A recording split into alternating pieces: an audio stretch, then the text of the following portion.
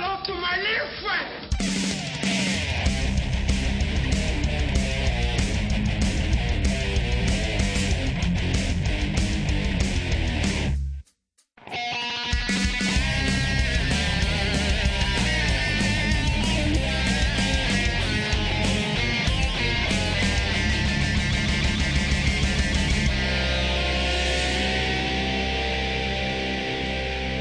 Hello everyone, welcome to Say Hello to My Little Friend for episode number 24.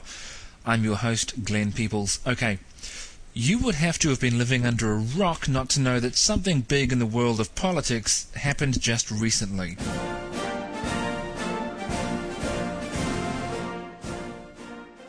That's right. Barack Hussein Obama is the new president of the United States of America. Not only did he win the election, but in a way that is so intense it's surreal, he has captured the hearts of so many people in a way that I don't think I've seen in any democratic nation in my lifetime. Not that I'm that old. Of course, there are some people who don't support him at all, but for those who do, a culture of what looks like abject adoration has grown around him, bigger than a rock star, bigger than a religious leader, a huge outpouring of uncontainable cheering, whistling, screaming, mesmerized, tearful gazes, you name it. He has people spellbound. I thought it appropriate, therefore, to call this episode Breaking the Spell. I only hope the reputation of this fine episode won't be tainted by the fact that Daniel Dennett wrote an awful book about religion with the same title.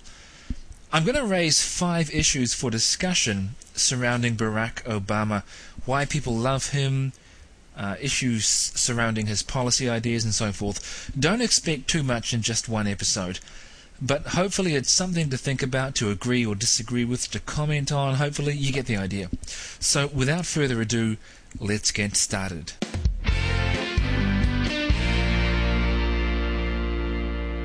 Issue number 1. Yes, he's black. I said it. And one of the things that a lot of people are talking about is the fact that Barack Obama is black. His family hails in fairly recent history from Kenya. So while he's not descended from black slaves in the United States, the fact that a black man has now become president resonates very strongly with people who are the descendants of people who were bought and sold in America, and people who suffered grave abuses of their basic civil rights in what is actually quite recent history. As Obama said upon learning of his victory in his acceptance speech, who now says that there is a glass ceiling any longer? A black man has risen to the very top. If you're someone who celebrates Obama's victory because, or at least partly because, he is a black man, I want you to stop and think. The fact that American people are just as willing to vote for someone who is black as someone who is white says something good about American voters. Okay, so it says something about them. But the fact that Barack Obama is black says nothing about whether or not he was a good choice for president. That's, I think, a distinction that should be obvious to everyone. The fact that anyone would have voted for Barack Obama because they wanted to see a black president says something terrible about those people. It's patronizing in the extreme, and it totally undermines the dream of black civil rights leader Martin Luther King Jr., who said that he hoped for a day when a man is not judged by the color of his skin, but by what? By the content of his character. Ironic, isn't it? I understand the temptation to try to usher in firsts. We want to have the first black president. We want it to be him. Supporters of Hillary Clinton, and to be fair, to some extent supporters of Sarah Palin as well, but she wasn't a presidential candidate. But supporters of Hillary Clinton were just as bad, pushing for the first female president, as though the fact that she's the first female president makes her a good president. You don't vote for someone who is going to be a first simply because, or even partly because, they're going to be a first. That's irrelevant when you're asking whether or not they're going to be a good choice. That should be obvious. I know this isn't the case, but I'd like it to be the case, that the fact that Mr. Obama is black is not seen as something great about his presidency. Some people seem to be celebrating the fact that it's good that America has a black president. It's not good in and of itself that America has a black president. It's good that America is willing to have a black president, no less than they're willing to have a president of any other color. But the fact that America has a black president doesn't say anything good about this presidency. Okay. Issue number 2. Issue 1 was brief. Issue number 2. What exactly do you like about him? And put a few underlines under the word exactly. Because don't get me wrong, when I ask that question, I'm not trying to slap him down or insinuate that there's nothing worth liking about President Obama. There is. This might seem like a fairly elementary question to ask people who are literally fawning over him, but what is it exactly that's so great about him? I'm not, or at least not yet, saying he's a bad choice, but even if he's a good or a great choice for president, the reaction that so many Americans have to him is not just wrong, it's confusing. Even a really good president does not warrant the screaming, the adoration, the near worship that Barack Obama has received and is receiving. I think it's just disconnected from reality. As a good friend of mine, Dee Warren, commented, whether he's a good choice or not for president, this adoring reception and unrestrained adulation cannot possibly be good for him. It just sets him up to fail, because no matter how good he is, he or anyone could never live up to the image of perfection and awe suggested by the incredible support that he is seeing. So why is there this crazed response? And I'm deliberately, it's not that I'm trying to overstate it, the response is just crazy. Why? Why are people not just in love with him, but so in love with him, besotted with the man? I can account for some of this. He's new looking, he's younger looking, he's good looking, he's black, which of course makes him immediately different looking from any previous president. He's hip, he's tech savvy, he understands the internet, he's a Mac user, which automatically helps his case in the minds of smart people. He's extremely, and I mean really, articulate. He is a great motivational speaker. He has an outstanding public relations team. Now, these are all fine and good things insofar as a president needs to be a good representative, like a good sales rep, as it were, of his country. They're good things. They certainly generate positive attention, and they can even get people thinking, and here's the issue, they can even get people thinking that you're offering something when you're really not. I've seen this kind of thing many times in huge charismatic churches, where there's a very outgoing pastor or a visiting speaker who dresses sharp, speaks with enthusiasm, motivates people, gets the congregation mouthing Amen if you're American, or Amen if you speak English, and nodding adoringly in a very similar way to the multitudes repeating the mantra, "Yes, we can," while the actual content of the visiting speaker or the pastor's sermon is pretty much nil. He's an expert at communicating who has virtually nothing to say. I'm talking about the pastor in the illustration here. Now think about Obama.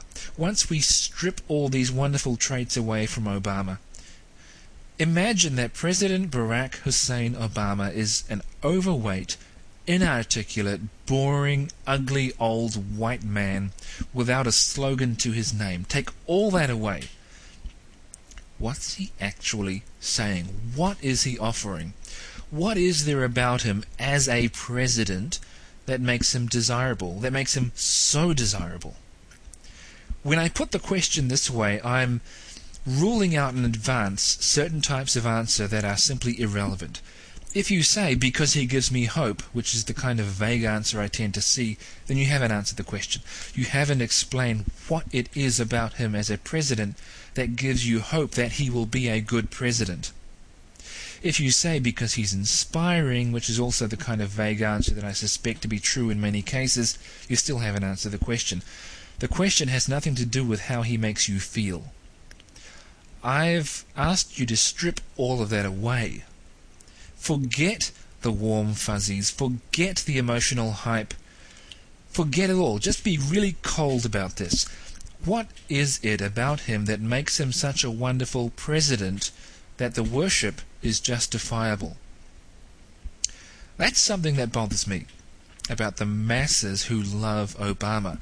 There is a huge, inexplicably huge amount of affection and zeal behind the support of this man as president, but often very little by way of solid detail to explain why these people are so in love. So that's the second issue. The third issue is kind of an expansion on it. Issue number 3, quote unquote, because he's not Bush. The third issue has to do with one reason for loving Obama that isn't always directly stated. Sometimes it is stated, but it isn't always directly stated. But I get the feeling that it's lurking behind so much of the hype. McCain, people say, would just have been another Bush, another George W. Bush.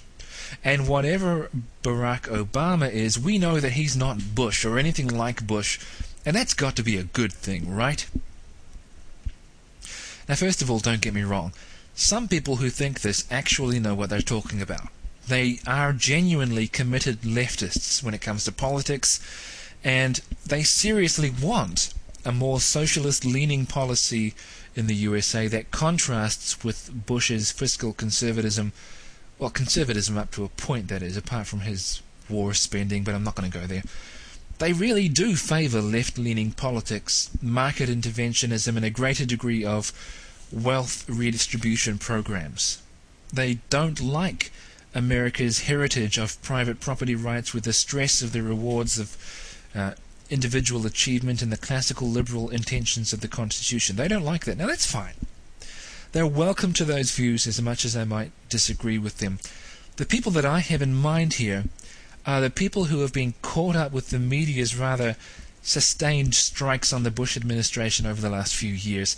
They believe that all of the attacks made in the various outlets of the American media on Bush are justified, and they believe that Obama represents a major departure from the terrible things that Bush was attacked for, e.g. foreign policy, military intervention in overseas affairs, and so forth. Now, I'm not going to go into the lack of honesty and integrity in the American media's treatment of Bush, partly because we'd be here all day because there's so much of it, and also partly because I have my own problems with Bush. I don't want to give the false impression that I'm as blinded by him as some people are by Obama, because that would completely fail to portray what I think of Bush. But when it comes to the claim that Obama is a world away from Bush and represents fundamental change, is that really true? Setting aside some of the deliberate lies told about Bush, for example, the absurd claim that Bush actually thought that Nelson Mandela had been killed by the Iraqi government. Yes, there are people who think that. Well, people who say that anyway. How much of a departure from the flag-waving, tough-talking, hardline Farsi policy-wielding, Hamas and Iran-hating image of Bush is Obama really going to be? Only time will accurately tell, but the indications that we have don't really justify the assumption that the White House is about to be turned upside down. Observe.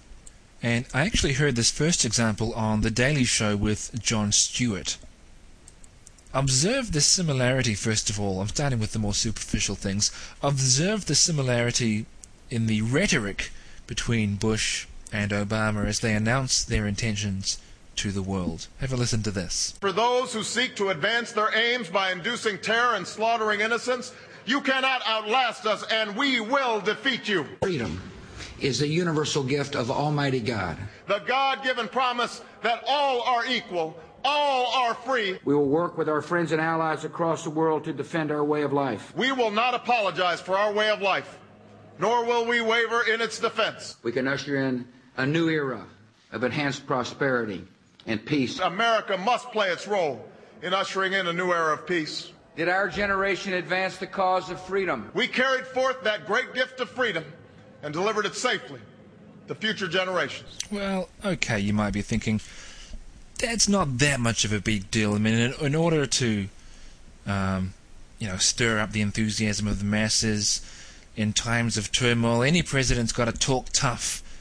As the guy on the Daily Show said, I don't mind it so much when Obama says it because I don't think he really means it. Well, I don't think that's true at all. But you see what I mean. They had to say that in order to distance him from Bush. But getting on to things that are a little more serious, think of the issue of, say, Iran, or the stance taken towards terrorist groups like Hamas. George Bush gets criticized for that. For example, with Iran, people say that he's just fear-mongering against Iran, trying to concoct excuses to take a hostile stance towards them. Just listen to this. Saddam Hussein aids and protects terrorists, including members of Al-Qaeda. He has also given aid, comfort, and sanctuary to terrorists, including Al-Qaeda members. My good friend, Senator Obama, that's a very provocative statement. You previously said that all options are on the table with respect to Iran. And I think that it's important for people to reflect on the real meaning of that you're setting the stage for another war. Iran is an adversary. Their pursuit of nuclear weapons poses a grave threat to us. If Iran had a nuclear weapon, it would be a dangerous threat. Have no doubt, Iran possessing nuclear weapons will be a major threat to us. Iran was a threat. Iran is a serious threat if it gets nuclear weapons.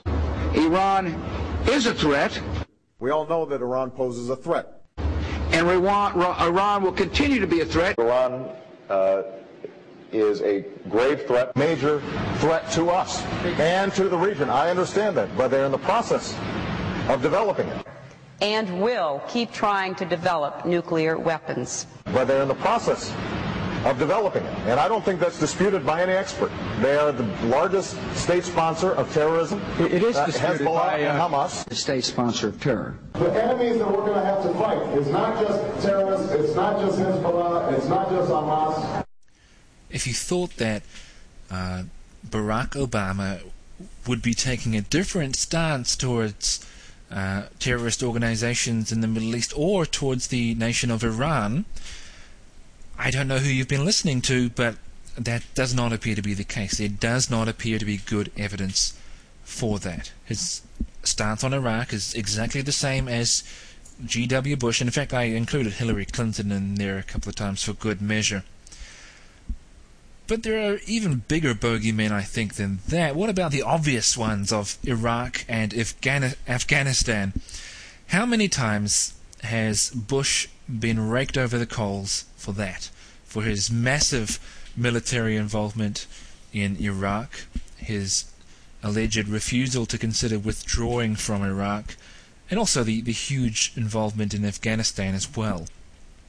Well, what does CNN tell us? In 2008, in fact, September 2008, Bush was continuing to announce major troop reductions in Iraq and more troops going into Afghanistan. Now, what has Obama promised? Oh, that's right. This is from the independent.co.uk website. He's going to start withdrawing troops, and by the way, I'm providing the links to these stories in the show notes if you're interested. He's going to start withdrawing troops from Iraq and sending tens of thousands more troops into Afghanistan. Wait a minute. That's exactly the same as George Bush. Tell me exactly how Obama is different. How is he not interested in global, large-scale military intervention? Exactly the kind of thing that Bush is criticized for. I'm not saying here that either of them is right or wrong in their intentions to do these things, but I am talking about the fact that they both have the same intentions. Am I overlooking differences between the two in other way? Yeah, I admit that I am. What's irritating to me, however, is when rather ignorant Obama worshippers trash Bush because he wants America to have large-scale military involvement in the Middle East. For some reason, I have a difficulty saying the word military when I'm speaking fast. Because he wants to have large-scale military involvement in the Middle East and uses scare tactics about Iran to justify plotting against them and so forth. Do these people who say these things even realize what Obama's stance is? Why, when Bush says these things, does it earn him scorn and condemnation from liberal circles, But when Obama says it, fangirls are fainting in the aisles about how wonderful he really is. There is one thing that I've heard said about Obama in popular circles along these lines that is true. It does make him different from Bush, and I think it's a good thing for what it's worth. Obama has set plans in motion to close the notorious prison in Guantanamo Bay and end the open practice of torture as a means of interrogation. But that alone is not enough to justify the impression people seem to have that America is now in for something radically new when it comes to the use of military and the war on terror. Moving on, issue number 4, above his pay grade? ? Barack Obama annoyed a lot of pro-lifers during his campaign because of his very strong pro-choice stance on abortion. He has become the darling of that infamous pro-abortion lobby group, Planned Parenthood, the organization that exists for those who plan never to be parents. At one public question and answer session, he was asked when he thinks unborn children acquire human rights. When do they become such that we shouldn't kill them? Here's Rick Warren at the forum at Saddleback Church as he asks Obama the question, and listen to Mr. Obama's reply. At what point does a baby get human rights, in your view? Well, I think that whether you're looking at it from a theological perspective or a scientific perspective, answering that question with specificity, is above my pay grade. So answering that question is above his pay grade. A president simply isn't in a position of enough authority to make that call, so Mr. Obama would have us think. 2 things about that. Firstly, it's not true. Secondly, it's deceptive, given Obama's clear stance on abortion. So let's look at the first problem I have here. It's just not true. Just imagine if a white presidential candidate had been asked whether or not it is acceptable to own black men as slaves. Can they be regarded as house niggers? Can they be treated as mere property? Or do they actually have the status of human persons worthy of equal protection under law? All eyes are on this man as he answers this shocking question. He replies, "That's a judgment about what does and doesn't count as a human person. It's complex and metaphysical, and answering questions like that is a little above my pay grade." End quote. That man's campaign would be over in a heartbeat. The fact is, a nation's government protects a group of people. If you think it's above your pay grade to speak about a very large group of entities, unborn children or black people, and indicate whether or not you think they are in that group, then the job of head of state is itself above your pay grade, and you should be in another line of work. Obama would never give this kind of answer to the slavery question, showing that issues like this are not above his pay grade. Now that Obama is president, one of the first things that he has done is approve funding for abortions in third world countries. He did this as president. He did this within his current pay grade. I guess it's not above his pay grade after all. He wasn't telling the truth. Obama has since admitted that his answer may have been too flippant, you think. But then he explains his position, and it's still just as bad. He said, and I quote, "What I intended to say is that, as a Christian, I have a lot of humility about understanding when does the soul enter into..." It's a pretty tough question. And so all I meant to communicate was that I don't presume to be able to answer these kinds of theological questions. So, end quote, by the way, so it's only a theological question, and he's not a theologian, so he can't answer it. But wait a minute. Is that what he said previously? He said, and I quote again, "Whether you're looking at it from a theological point of view or a scientific perspective," end quote. Not only that, but he was asked when an unborn child gets human rights, not when it gets a soul. If he wanted to be honest about his theological position, which he has now just announced, he should have just come clean and said, an unborn child gets human rights when a soul enters into it. Of course, that would make things awkward, because the next obvious question would be, the millions of abortions that you think should be both legal and taxpayer funded, are they performed on unborn children with rights? It sounds like he'd be saying, well, I don't know. I'm not qualified to answer that. I support the right to terminate them, and I'm happy to make people pay for it, but I don't know if we're killing human beings with rights or not. Can you imagine saying that? That actually brings me to the second thing that was wrong with his comment. Not only was it not true, it was not honest. It was misleading given Obama's own stance on abortion. Again, think of the man asked about owning black slaves. What if he said, I support the rights of whites everywhere to own black slaves, but I have no idea if those black slaves have rights or not. My God, Jim, I'm a politician, not a theologian. The fact is, once you approve of legislation that permits people to own black men and women as slaves, it's hollow and misleading to suggest to the country that you're not going to take a stance because it's above your pay grade. You just took a stance. You didn't remain humble or quiet. You didn't show a great deal of humility on the subject. You didn't act as though you don't know how to answer the question. The same is true of abortion. When you advocate the Freedom of Choice Act, as Mr. Obama just did, liberalizing abortion laws further and increasing the freedom of people to terminate unborn children, you are not abstaining from the debate about the status of unborn children and whether or not they have rights. You are clearly answering it. Once Obama had made his statement about abortion being above his pay grade, Obama's running partner, Joe Biden, now the Vice President, was asked to publicly explain his position as well, and it's just as bad or worse. Here, the interviewer points out what Obama has said, and then he turns to Biden for his position on the news show Meet the Press. Have a listen. Appeared before Rick Warren. He was asked a simple question, when does life begin?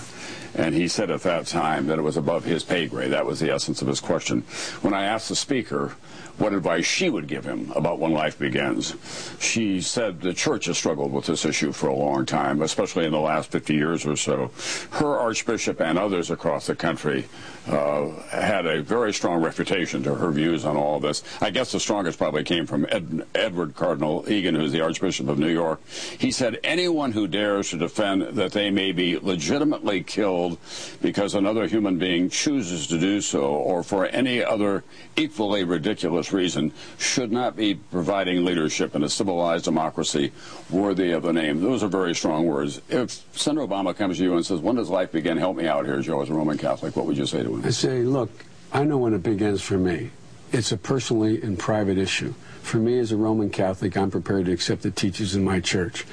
But let me tell you, there are an awful lot of people of great confessional faith, Protestants, Jews, Muslims, and others, who have a different view. They believe in God as strongly as I do. They're intensely as religious as I am religious. They believe in their faith and they believe in human life. And they have differing views as to when. I'm prepared as a matter of faith to accept that life begins at the moment of conception. But that is my judgment. For me to impose that judgment on everyone else who is equally and maybe even more devout than I am, it seems to me is inappropriate in a pluralistic society.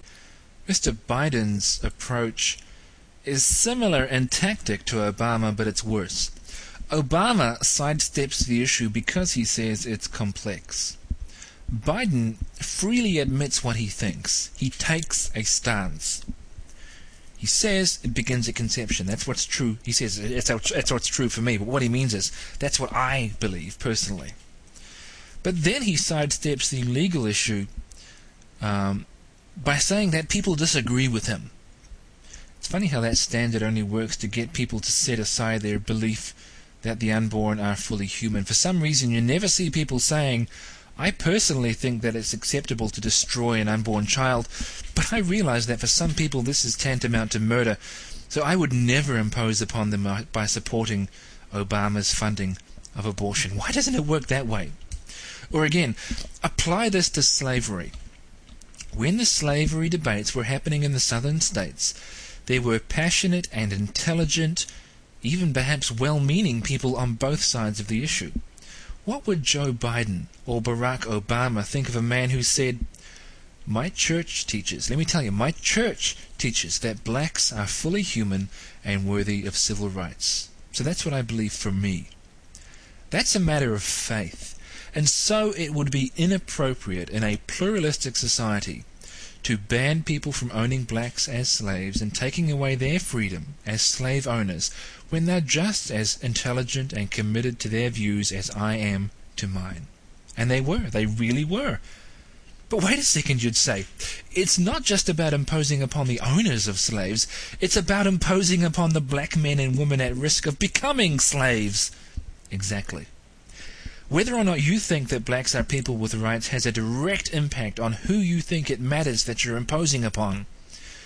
Joe Biden accepts as a matter of faith, but he accepts it personally as true, that unborn children are human beings with rights. That is, his faith informs him that this is so, and he personally believes it to be so. Given that this is the case, he's morally deficient if he's unwilling to impose upon everyone else to prevent them from killing the unborn.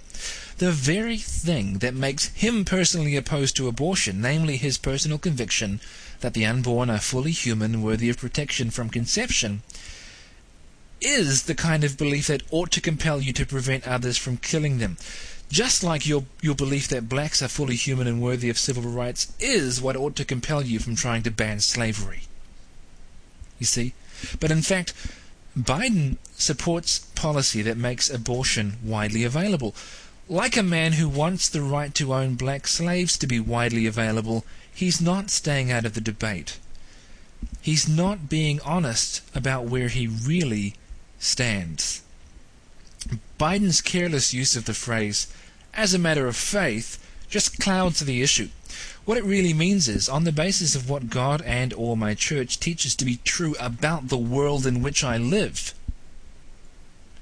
So if, for example, you believed as an article of religious faith that the death penalty is evil everywhere and always and immoral and unjust, then you believe that as a matter of fact about the world, the death penalty is evil everywhere and always, and you'll try to make sure it doesn't happen. The way that Biden uses the phrase leads us to believe that it means something that I think is true but which only applies to me. So, for me, unborn children are human from conception. But that doesn't make sense. It's like saying, for me the sky is blue, or for me gravity makes things fall down, but for you maybe that's not the case. That's silly. It's a belief about the world in which we live, not a belief about what we like or don't like. It's as though he thinks these things are true only if you're Joe Biden. And if you're not, and you think God doesn't exist, then for you, God doesn't exist. But he's a Catholic, he doesn't think that, surely. Or does he? I don't know. I guess you'd have to ask him. So both Obama and Biden are either morally confused or intentionally misleading people about the issue of abortion, and maybe both. Not only is the abortion issue well within Obama's pay grade, it's also within his actual power to do something about it. And he's doing something all right. He's making abortion more widely available and trying to soothe pro-lifers by perpetuating the demonstrably false claim that as long as we accompany these liberal abortion laws with more sex education and more access to contraceptions, the abortion numbers will come down. Now, does that actually work? No. I mean, for example, here in New Zealand, the opposite has occurred. The more sex education and contraceptive devices we've had access to, the higher the abortion rate has climbed. But let's not mention that. Let's not have the facts getting in our way. So there's a reason not to like Obama. Issue 5. Do you know the difference? I'm speaking to you now, the supporters of Obama. Do you know the difference between interventionism and limited government and why it matters? Can you name just 3 issues of political principle that are not isolated decisions? For example, close Guantanamo Bay prison. That's one issue. Do you? I mean, it sounds like I'm getting patronizing here, and I guess in a way I am, but this issue really is, for crying out loud, learn the subject in general before you comment on a player in the game. No doubt there are many supporters of Obama who maybe have done this once or twice in their life. It's a general complaint that I'm offering, however, about the nature of the support that Obama has received, is receiving. He's cast a spell on people that is so strong. Bear in mind, I'm using a metaphor. This is a Christian podcast, but I'm not one of those Christians. He's cast such a strong spell over so many people that they are so caught up in the craze, so in love with the image and the slogans, so enamored with the idea of change, that the fundamental principles of the office that Barack Obama is being called to fill are lost on them. Those principles, it seems, don't even matter. Before you worship the ground that a president walks on, or more mildly, before you decide that he's a good choice, let's start there, I think that you owe it to yourself and to your fellow citizen to gain a little political understanding. What's the proper role of the state in society? What are its proper limits of authority, and so forth? If you're an American, consider the constitutional issues, provided, of course, that you're not anti-constitutional in your outlook. So, how does Mr. Obama's or any president's view of large-scale taxation, wealth redistribution, and various forms of welfare square with what your Constitution says about the right of the government to take taxes to provide for the general welfare of the United States as a whole? Apart from how you think the multi-billion-dollar mortgage bailout might help you personally, how do you think it squares with the constitutional role of government and its duty to protect rather than intervene in private contracts? Is Obama's stimulus bill overstepping the role of the state into the market? What effect do you think these things are going to have? Have you thought about that? I hate to sound like someone who's all about theory or being like a patronizing teacher, but all I'm doing here is begging people to learn the ability to step back and see where a candidate fits into the big picture of politics, and not just focusing on one popular policy issue here and one there. To wax metaphorical, don't nitpick about the color of your president's curtains if you haven't even asked if he's at the right address. Don't just ask whether his policy on X is a good one that will do what it is supposed to do.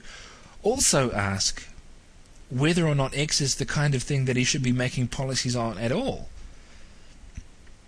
On that metaphorical note, I'm going to draw to a close. In case you haven't guessed already, no, I wouldn't have voted for Obama, even if I could have voted in the US elections, which, being in New Zealand, I couldn't have. Didn't necessarily like McCain either. I say Ron Paul for the win. Let me know your views. Contact me via the contact form at the Beretta website, www.beretta-online.com, or email me, podcast@beretta-online.com. I'd love to hear from you. The next episode will be a little more like Say Hello to My Little Friend. Again, now that I've got this out of my system, it'll be a little less like Lou Rockwell. This is Glenn Peoples signing off again, and I'll see you, or rather you'll hear me, next time for another episode of Say hello to my little friend!